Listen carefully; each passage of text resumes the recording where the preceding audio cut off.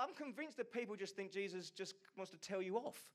Jesus wants you to win. John 10:10 was a theme verse for us last year. And in it, Jesus says, I came that you would have the fullest life. That's always been Jesus' heart. That you would do well, you'd flourish, you'd smile, you'd be happy. There'd be peace in your heart, joy in your heart, a smile on your face. That's what he wants. And so as we live like Jesus, that's where you end up. The reality is Jesus came and he lived out a bunch of principles. And as we follow those principles, the result is the fullest life.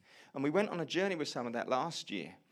But I've been quite moved as I've just considered this thought process today and looking at Jesus, who is the King of heaven. Jesus is the King of heaven.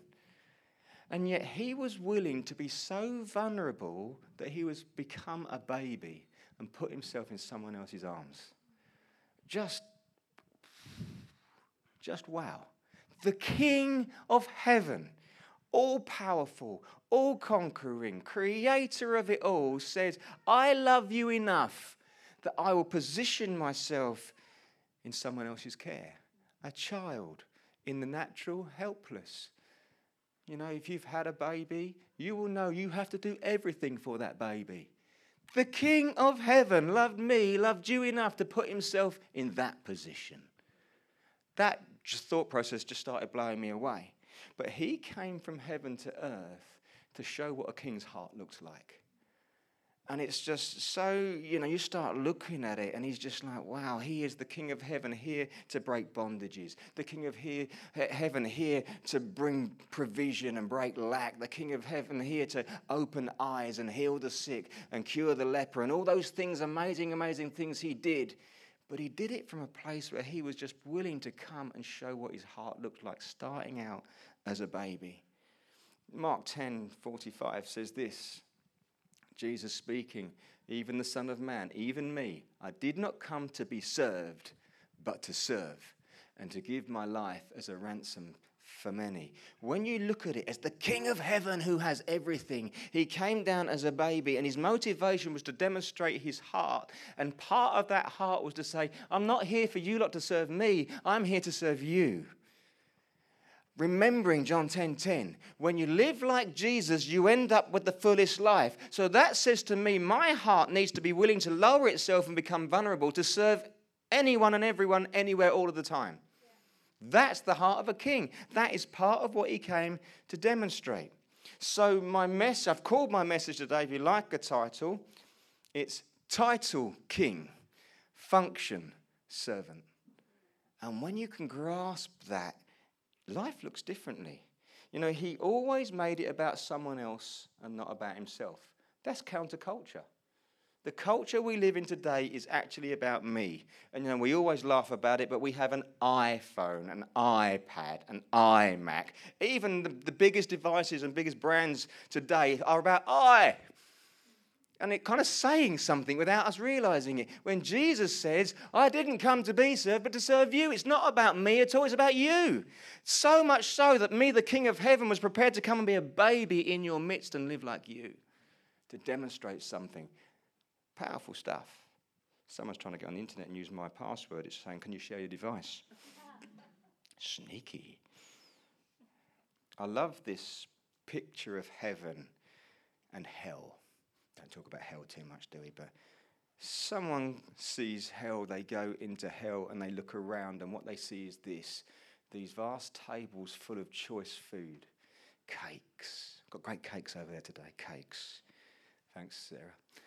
We've got chicken and fruits and all this food that's just laid out on the table. But next to the food are the utensils, the knives and forks, and they're ginormous. And all these people are looking at this choice food and they're picking up the utensils, and the utensils are so big they can't get it in their own mouth because they haven't got long enough arms. And they're looking at this lovely food and can't eat it. And this woman's like, what's going on here? Well, this is hell. This great stuff in front of you and you can't have it. And so they go to heaven and they look at heaven and they see the same picture. This great vast table with this choice food on it and these great long utensils. And then people start arriving and they pick up the utensils, they put a bit of choice food on it and feed someone else. And everyone is happy and fed because it's not about me, it's about you. Is the difference between heaven and hell actually a mindset? Is the difference between heaven and hell actually a heart attitude? Where if I make it about you, you're blessed, I'm blessed, because then you make it about me, and together we build a family, which is what Jesus always wanted, and it just looks different. Jesus modeled something as the King of Heaven coming to earth to show a king's heart, and he said, I came to serve you. This is about you, not about me. And it moves things. You know, probably the biggest story around his servanthood is in John 13, where he washes the feet. And we read that story, and most of you will know that story, but we read that story and think, oh yeah, he washed the feet. Nowadays, that wouldn't be too bad, probably, because most of you, looking around and just checking, most of you probably wash. Oh dear, people have got a bit of conscience about that. Maybe you don't. Sorry if I pulled something up there. Most of you, so it's not too bad if I was to wash your feet. Back then, they wore sandals, it was hot, it was dusty, they didn't have the sanitation that we have now. Washing the feet was a servant's job, but it wasn't just a servant's job, it was the lowest job of the lowest servant. It was the worst job to have. And so here is the King of Heaven coming to demonstrate his heart, and he says to his people, I'm going to wash your feet. And he does. Why? Because he's showing something. He's demonstrating something. I will do whatever it takes to make your life better. I am prepared to become the lowest of the low. Do you know why he can do that? Because he knows who he is. It's settled in his heart. He's the King of Heaven.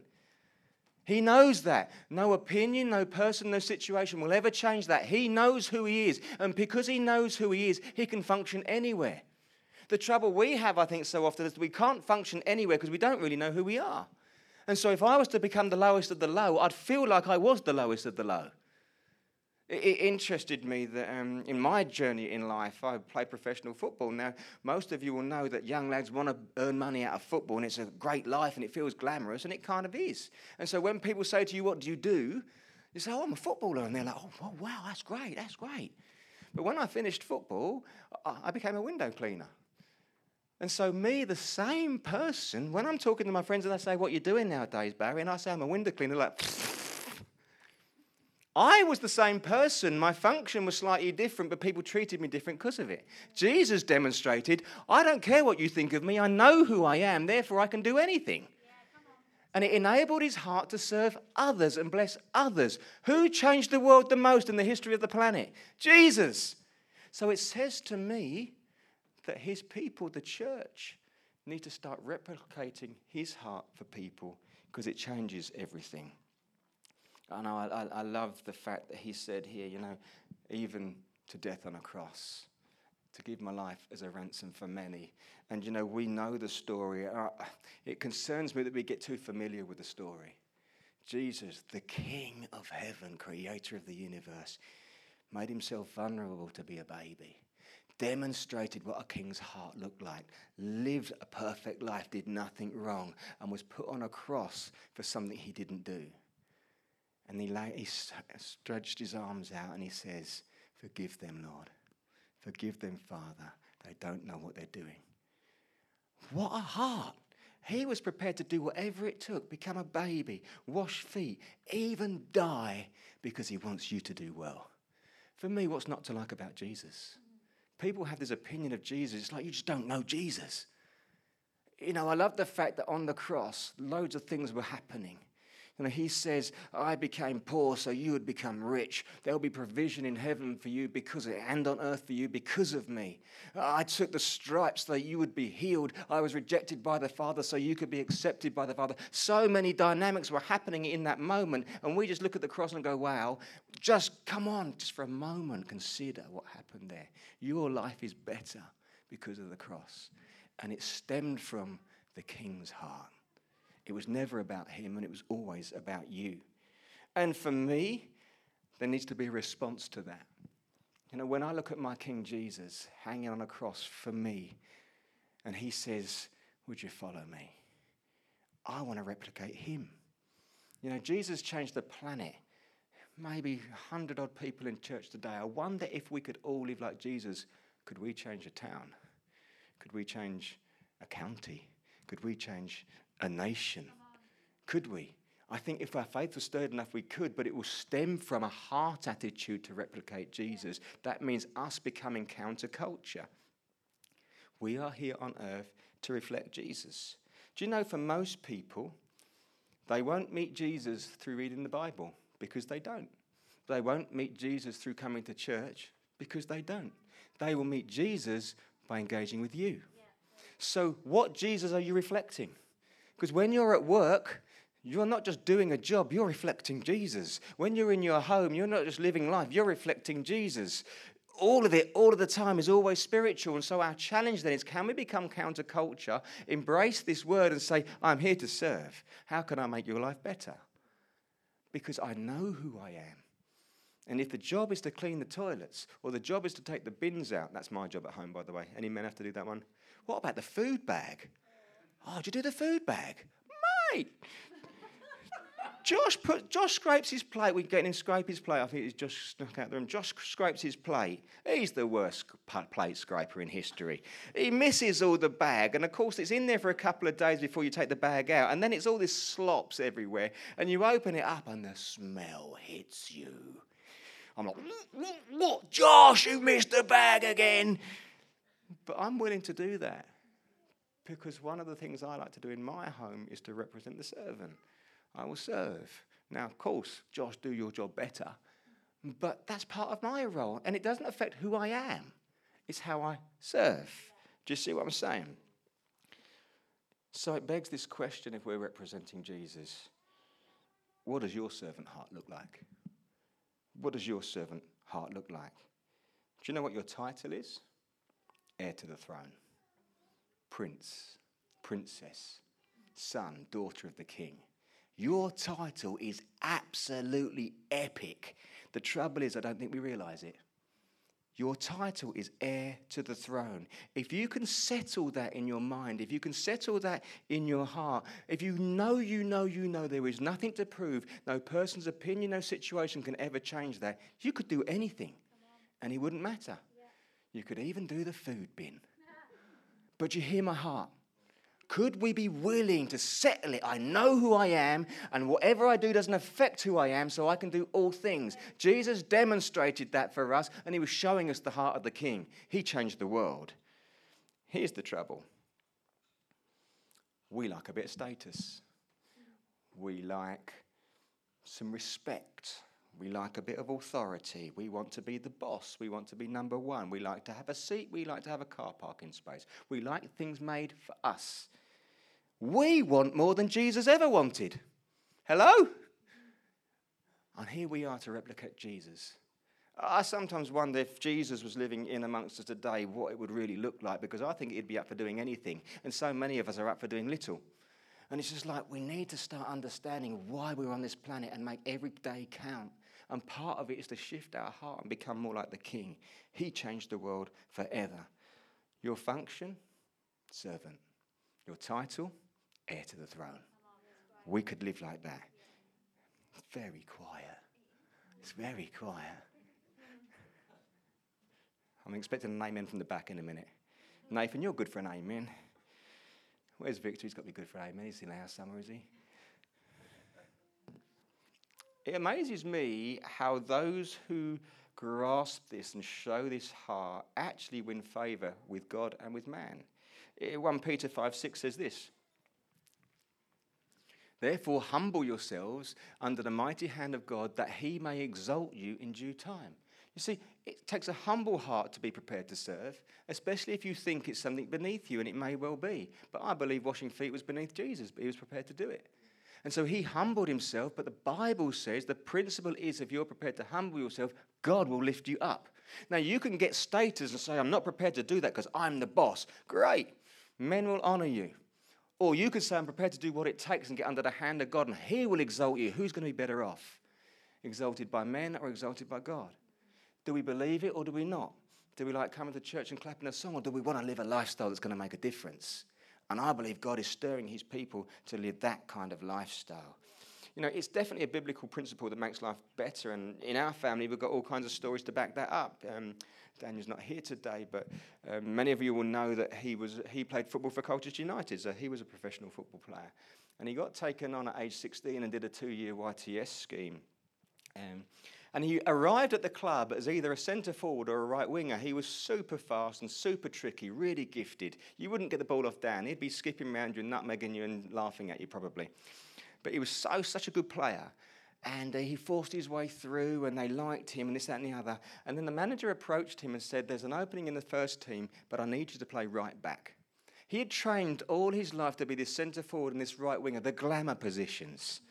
Everyone knows a centre forward. Not many of us know the right back. And so Daniel goes and he plays right back for the first team and he does really, really well and nails down a position. Why? Because he said, I don't care where I'm supposed to be. I'm just willing to serve the team. And out of that, in 30 YTS boys, 2 got given professional contracts, and one of them was Daniel. And I believe it was partly because of his gift and his skill, but partly because of his heart attitude. He won favour with men. Do you see the picture? He could have said, no, I'm a centre forward, and I'm staying a centre forward, and I'm going to fight for that. And that would have been okay. But because he said, do you know what, I'll do whatever it takes, I just want to get out there. They saw something in him, and he got a professional contract, and he stayed at the club. Only 2 boys did that. It's about heart attitude. I remember when I was doing my degree qualification, I worked as a lifeguard for a summer. And I worked at Riverside in Chelmsford. And who knows that the swimming team start training at 5:45? 5:45. But despite the fact they're the swimming team and therefore can swim, you have to have a lifeguard there. And these guys and girls, they get in the pool. Have you ever seen them train? They are like... They are unbelievable. It's relentless. For an hour, they just go up and down, all different strokes, the butterfly, the backstroke, all of it. They're flying up and down. But at 5:45 in the morning, you've just got out of bed. You're walking in there, and it's hot. And the water is...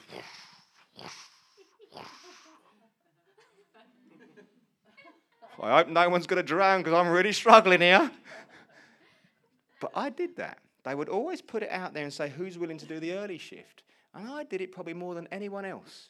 Later in the year, the whole centre had to have a revamp, and they were having painters in, and they were painting it overnight. But to leave the doors open, they had to have a member of staff in the building. And they were prepared to pay triple hourly rate to stay in the building overnight. So long story short, what really you're doing is getting paid triple pay to sleep in the building. Everyone wants that job. Oh, pay me 3 times to go to sleep. Duh. And so I put my name down for it. Who got the job?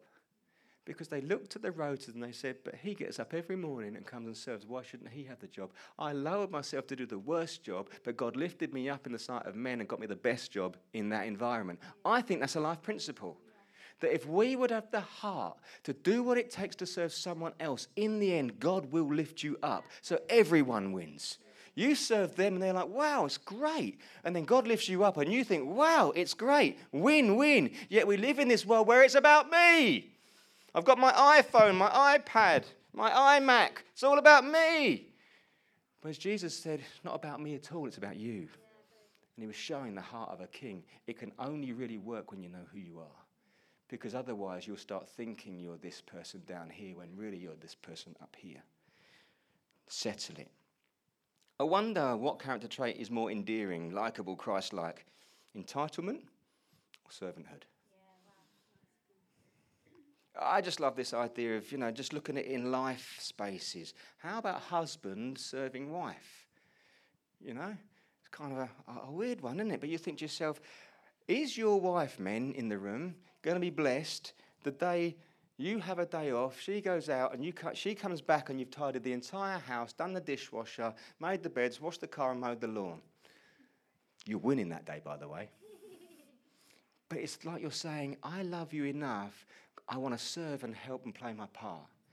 Now, I don't know how you run your house. I'm making huge assumptions, but generally the lady looks after the house. That might not be your case. But how about you're prepared to do a role that would normally be her role just because you love her? And so therefore you serve her. She looks at you and goes, wow, that's a good night you're going to have right there. Because there's love in the room, because there's servant hearts in the room. What about an employee serving a boss? I get paid to come in and do these hours and fulfill this role. How about go to your boss and say, is there anything else I can do to make your world better? I guarantee you, you're the star employee. And it's because you're willing to bend down and say, can I help? I've done what I've been asked. I'm prepared to do more. The employee who comes in an hour early and leaves an hour late becomes a star employee. Why? Because they're showing a heart and willingness to serve. I'm paid to do this, so I'm only going to do this, and that's where it ends. You can do that, and that's fine. Or you can be Jesus and say, could I do some more to bless you? And it just brings this heart to serve. I just think a generous heart that's willing to serve just becomes a breath of fresh air. And it's in Proverbs 3:34, God says, he opposes the proud but lifts up the humble. And actually, a lack of willingness to serve is linked with pride, that you think you're too good to do that. And actually, if we could break that and you put it in that language, just wow. So looking at this in a church-based environment, I believe, and Mike last week referred to it, that church-based, our family becomes a training ground for life. You know, life isn't about this. Life is about us becoming more Christ-like to go out and represent him better. My hope is that I stir something in you, that you go out different this week and people in your world see Jesus in you better because we had this discussion. So church becomes this training ground. So if you look at this as an opportunity to train a servant heart, we could do great stuff together. And I just like this whole concept that church is a home, not a hotel. You know, when you walk in our building, you'll probably see there it says welcome home. And we put that because there'll be people coming to the church for the first time, the second time, who don't feel like they belong. But everyone belongs here. And when they come here, oh, welcome, oh, this is... We need to see this as a home. What's the difference? Anyone like a hotel stay? 1 night, 2 nights, 3 nights in a hotel's epic. Do you know why? Because you don't have to lift a finger. You know, you can go to bed, you can wake up in the morning and leave the sheets around, you can have a shower and towel yourself off and leave it on the floor. You'll go out and have your day, you'll come back and ta-da, it's immaculate. That's just brilliant. Yep, we do it. I wonder if she's been. Go in there. Oh, she's been, yeah, it's all neat. Oh, we love it. Hotels are great. Do you know what I love? Sarah always has a go at me. Do you know the little miniatures? The old shampoos and the showers. I love them ones. Anyone used to watch Ross in Friends who used to get his money's worth, you know, and he wouldn't leave his hotel room till 11 a.m. on the dot because he'd paid for it. Well, I don't do that, but I do take the little miniatures. It's at the point, and it's a bit bad, lead pastor here talking, do you know when the cleaner's going round and she's got her trolley in the hallway, the miniatures are there, and there's hundreds of them. I'm like... Sarah's like, put it back. I went, they won't notice. Oh, all right. But in our home, you know, they put 2 or 3 in your room, so you can have them. They're fair game because they've given to you. So we will take them, and in the hotel, I try and use the smallest amount because I want to take it home. You know? And we have a guest room in our house and a bathroom they would use, and so we got it's jam packed with these things. I'm so proud of it. It's my favourite thing in our whole house. But the hotel environment is great because you don't lift a finger, and yet it's brilliant. The trouble is we can treat church like that.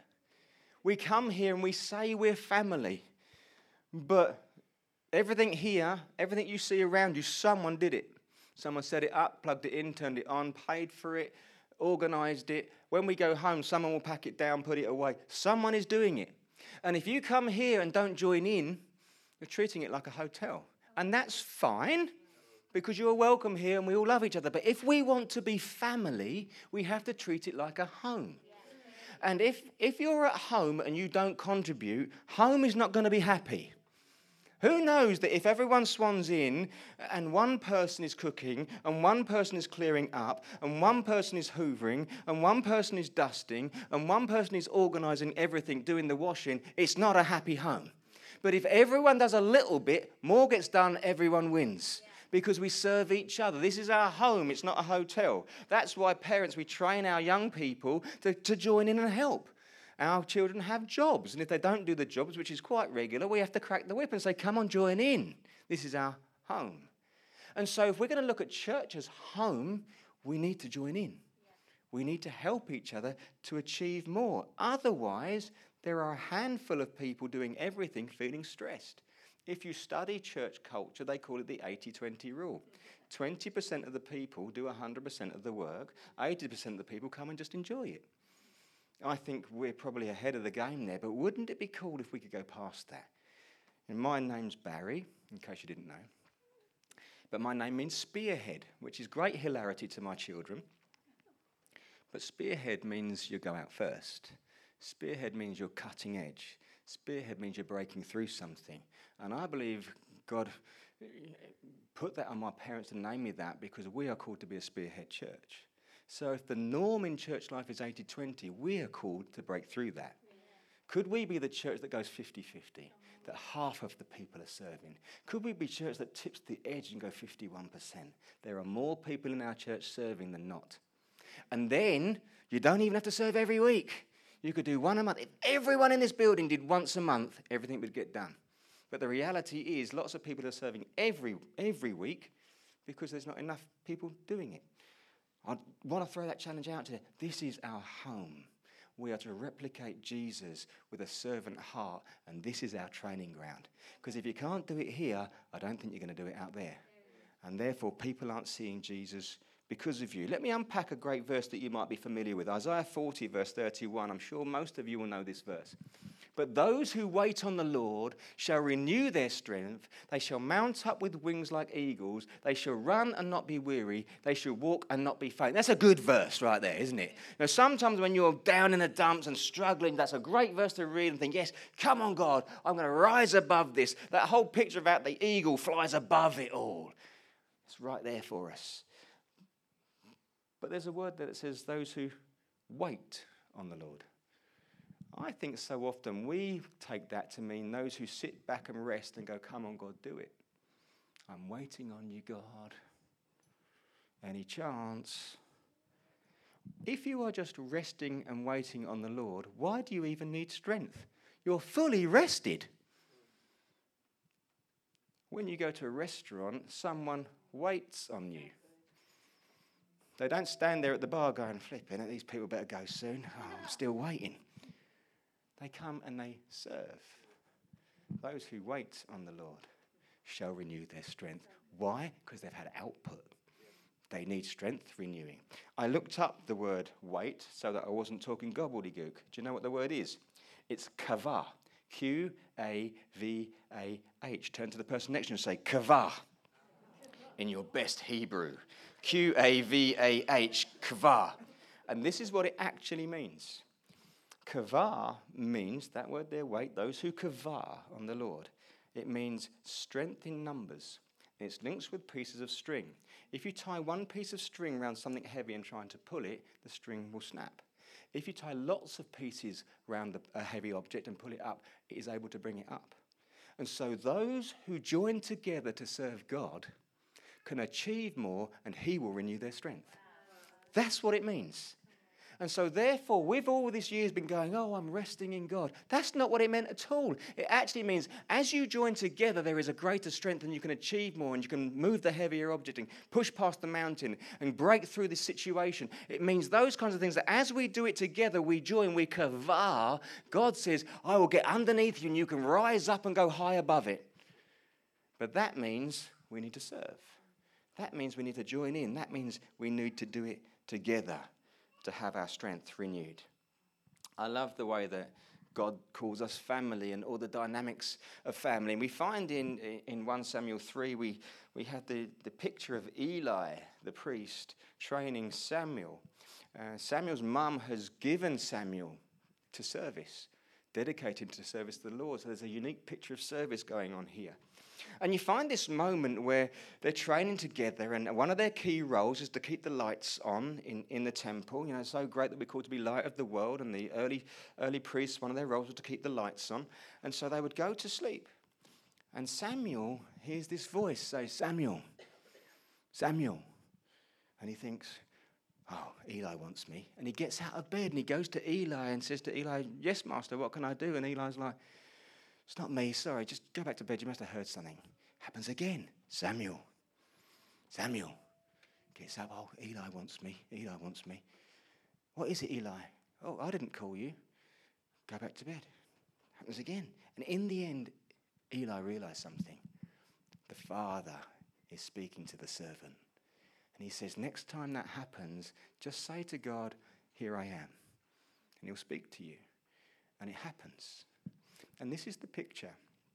Here they are, an older generation and a younger generation, called to keep the lights on in the temple, called to keep the light shining, called to be the beacon of hope together.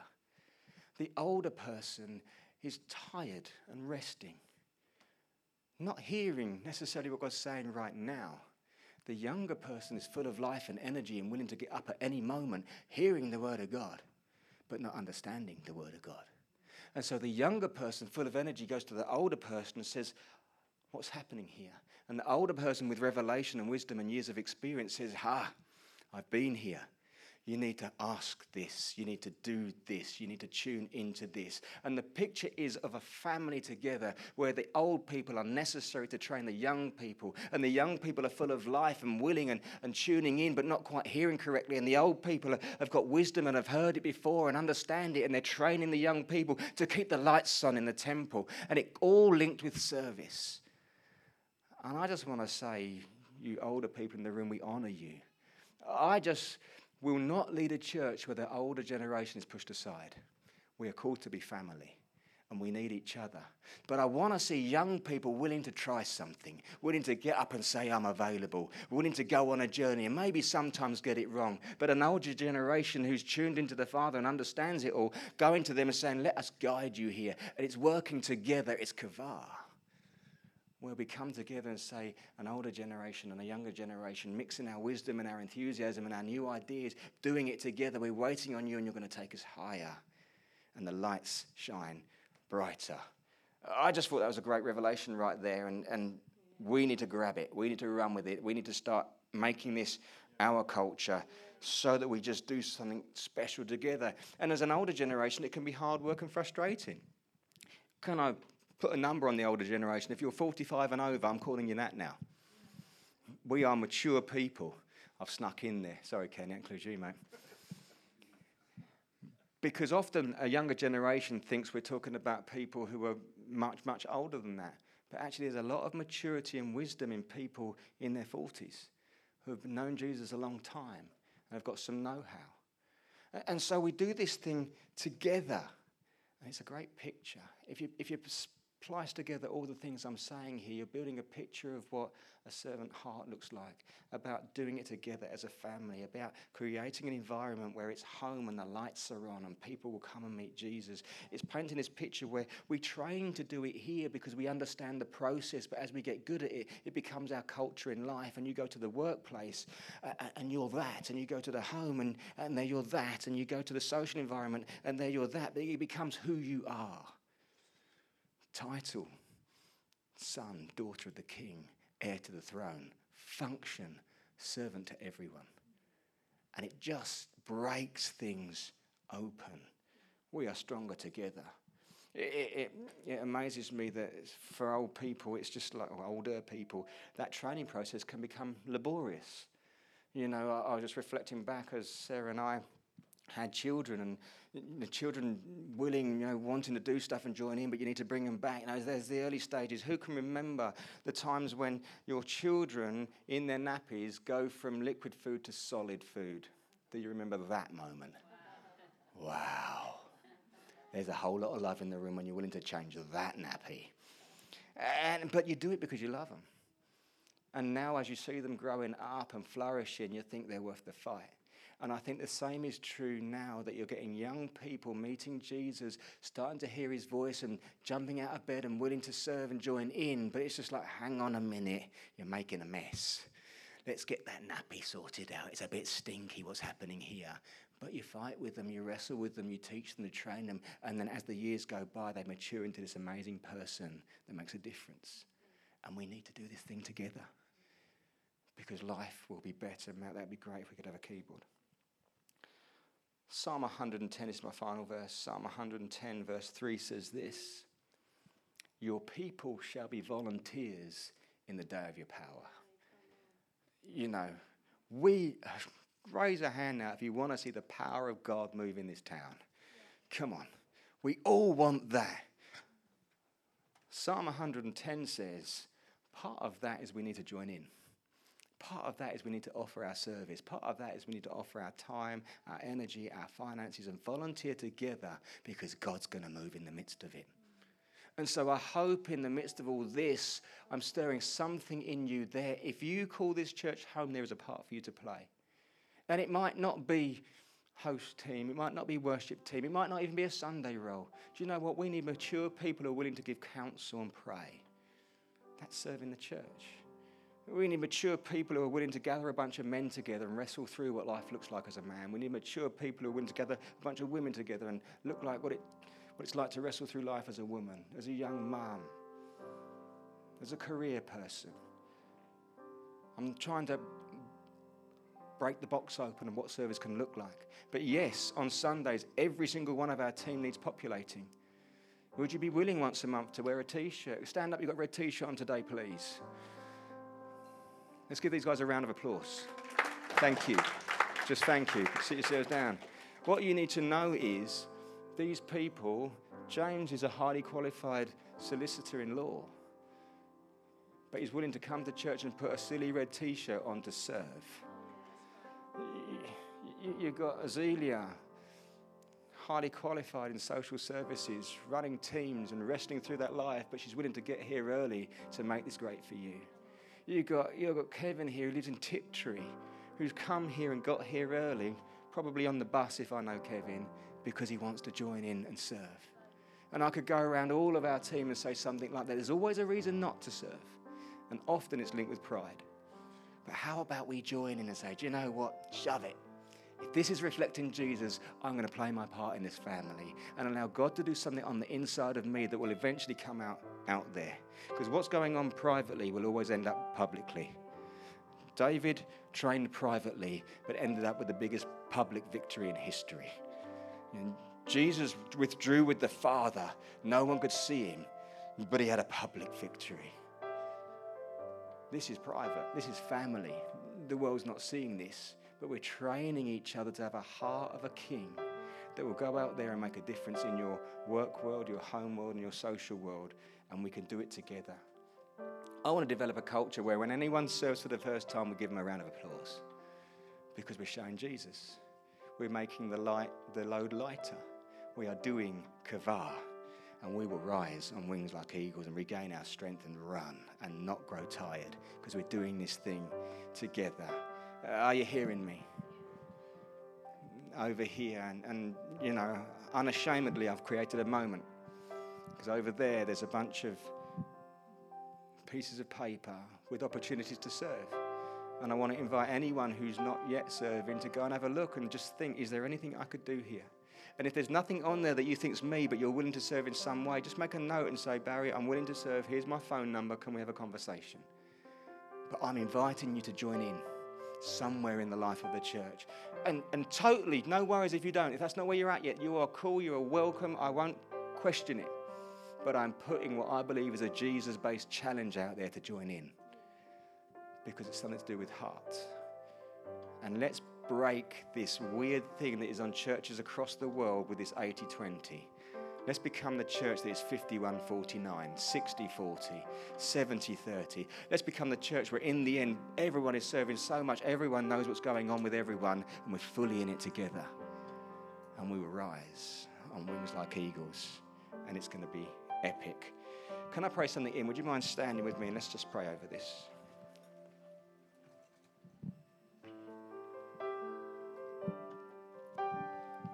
Jesus. I find it helpful to close eyes. I invite you to do that. You don't have to, but it just gives us a moment. Lord, thank you for stirring our hearts, shifting our thought processes this morning. Lord, we take that challenge. I ask, Lord God, that you'd give everyone the ability to wrestle through what that looks like for them.